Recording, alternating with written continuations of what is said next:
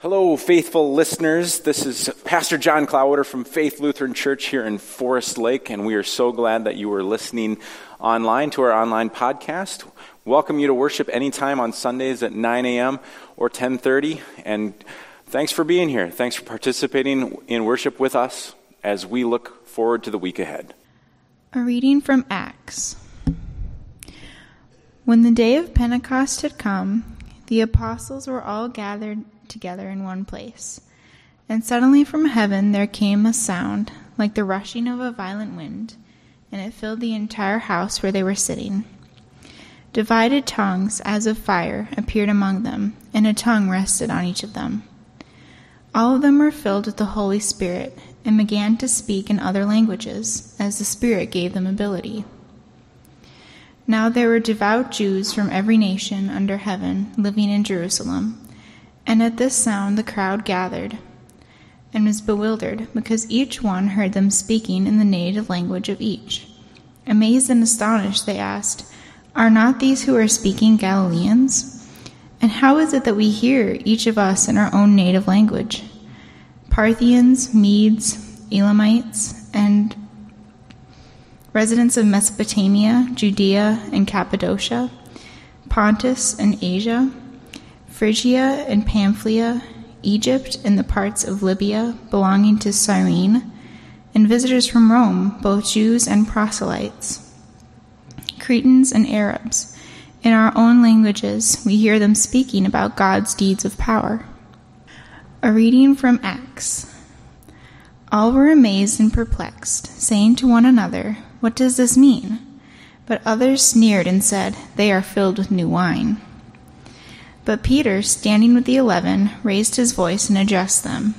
"Men of Judea, and all who live in Jerusalem, let this be known to you, and listen to what I say. Indeed, these are not drunk, as you suppose, for it is only 9 o'clock in the morning. No, this is what was spoken through the prophet Joel. In the last days it will be, God declares, that I will pour out my Spirit upon all flesh. And your sons and your daughters shall prophesy, and your young men shall see visions, and your old men shall dream dreams. Even upon my slaves, both men and women, in those days I will pour out my Spirit, and they shall prophesy. And I will show portents in the heaven above, and signs on the earth below, blood and fire and smoky mist. The sun shall turn to darkness, and the moon to blood, before the coming of the Lord's great and glorious day. Then everyone who calls on the name of the Lord shall be saved." Well, welcome. Welcome to the Sunday that all those who read the lessons secretly dread. This reading from Acts is used every single year, and it is long, and it is laborious, and all those names of the places and languages,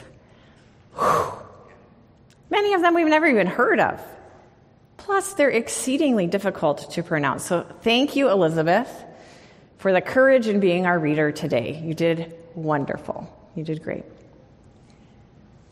Sometimes we even cut that part of the lesson out because it's just this lengthy list of names that don't make a lot of sense to us. So unless you're some sort of history or linguistics scholar, you probably don't have much of context of what these names really mean or where the people came from. So it ends up just being this sort of tongue twister, a mouthful that doesn't have a lot of meaning. But this year, the scripture struck me quite differently. About 40 of us from Faith have been coming together over the last few weeks, learning using a resource called the IDI, or Intercultural Development Inventory. Now, the IDI is commonly used in workplaces and education, so you may have experienced this tool even if you didn't participate with us. Through the IDI, we learned about the differences that make a difference across human relationships. And we were challenged to grow in our cultural awareness and learning as a congregation. So with all that information on my mind, I was really curious about all those unpronounceable groups of people. So I'm kind of a nerd, so I found a map. And now I wish I had one of those red pointer things, but I don't. So the followers of Jesus were all together for a festival in Jerusalem, which is the flame, the kind of red flame in the center for Pentecost. And you may remember that most of Jesus' followers were these working class folks from Galilee. And that's the area with the star, the yellow star on the map. In our story today, Jews from all these different places had either emigrated or were visiting Jerusalem. Places on this map like Rome and Egypt, which hopefully we know, we've heard of those, we know kind of where they are, but also places like Elam in the Far East, Cyrene in northern Africa, Pontus, which is near the Black Sea, and Parthia, which is modern-day Iran. The list of languages or ethnicities in the book of Acts is 16. Can you imagine the variety of peoples from all these different places gathered together? The marvel of Pentecost is not that the differences in language and culture just disappeared and all were well and unified by the power of the Holy Spirit. This was the land of Roman occupation after all, so Greek was likely understood by many of those in the space. But no, the Holy Spirit didn't translate her words into this common denominator of language. The wonder of this holy festival is that the important differences present on this day and in this place were recognized, they were seen, they were celebrated, they were maybe even amplified by the work of the Holy Spirit. Each person heard the message propelled by the Spirit in their native language. Now, if you've ever traveled to somewhere where your native language is not the dominant one, you know what a relief it is to hear your native tongue, to be able to take it down a notch in the work your brain has to do to communicate with people. So you can imagine how powerful it was for these folks to hear it this way, to hear words in the voice of their mother or father, to hear in the language of their heart, the language of their dreams. Each one heard in their native language. And in this moment, within the Holy Spirit's work, there were no insiders or outsiders. There was no hierarchy of people.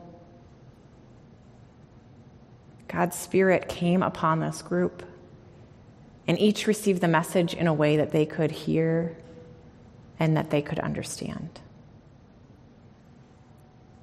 The Holy Spirit's message was literally customized for each person present.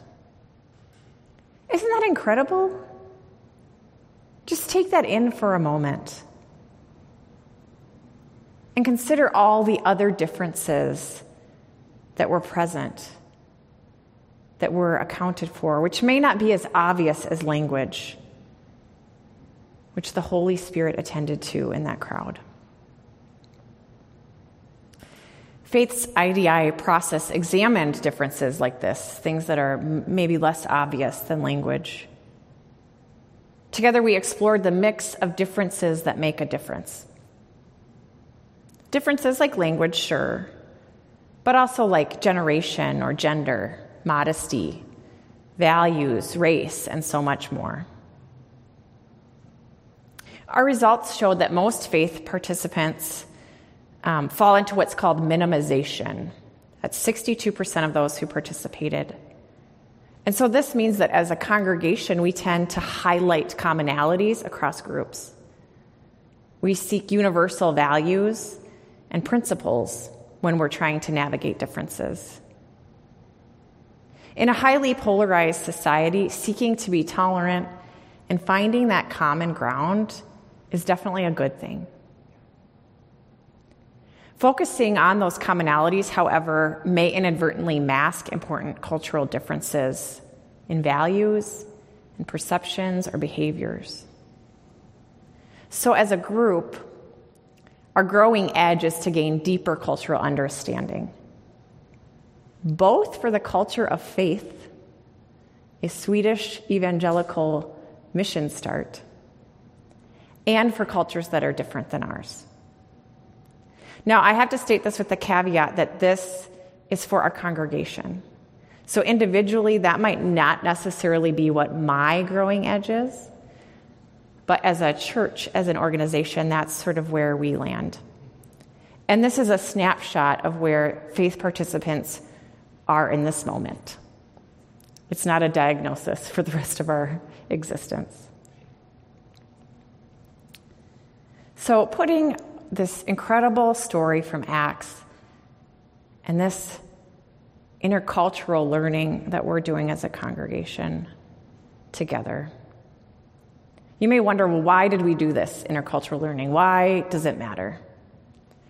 I will tell you it's not out of some sort of search for political correctness or to somehow discount the congregation's history as a Swedish evangelical mission church. We actually learned we should know a lot more about that. We should know more about our cultural roots and who we are. But instead, members of this congregation utilize the IDI as a tool to help us more fully live out our vision, which is to be the body of Christ, welcoming all, inspired by God, and sent out to live our faith. This is exactly what I see the Holy Spirit doing in this Pentecost story, and it kind of blows my mind. I'm not sure if our leadership had this story of the Holy Spirit's work in mind when crafting this vision statement, but to me it's so connected. The Holy Spirit comes to this group gathered in Jerusalem and reaches out in this amazingly diverse contingent of those around with all the drama of wind and fire and violent noise. And in that place welcomes all of them by honoring that diversity that's present. And by sharing God's words in many, many difficult to pronounce languages. And while we do not know the exact words heard in this noise of speaking, we do know why. The Holy Spirit is sharing the gospel of Jesus so that others can hear in their native language in ways that they understand.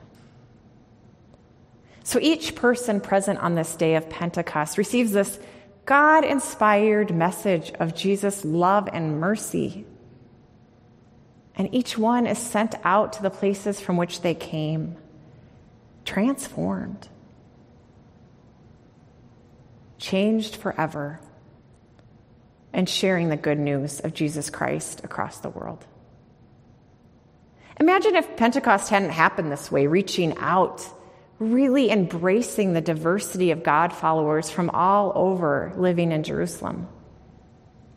Jesus and God's incredible grace would have likely remained a topic of interest to only a very small subcult of Galilean Jews.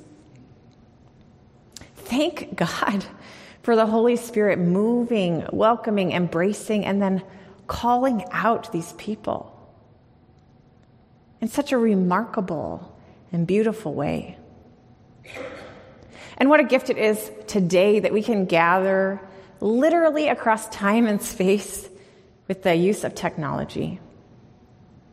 And we can be welcomed by God and loved and challenged and called by God's Holy Spirit. The church council would not allow me to build a bonfire up here. They said our insurance wouldn't cover it, but I want you to just imagine a really sweet bonfire that's like super dangerous. Can you do that? Yeah, up here. This is God's Spirit moving now. Fires of love. You are loved beyond measure by a God who will customize the message just for you, just for others, so that it comes in a way that you can understand. So that you too can be transformed by the extravagant love and the relentless mercy God offers to us in Jesus. Like the dancing, the uncontrolled movements of a fire. God's Spirit also comforts us in our weakness and guides us in our growing edges, welcoming us wherever we are on the journey.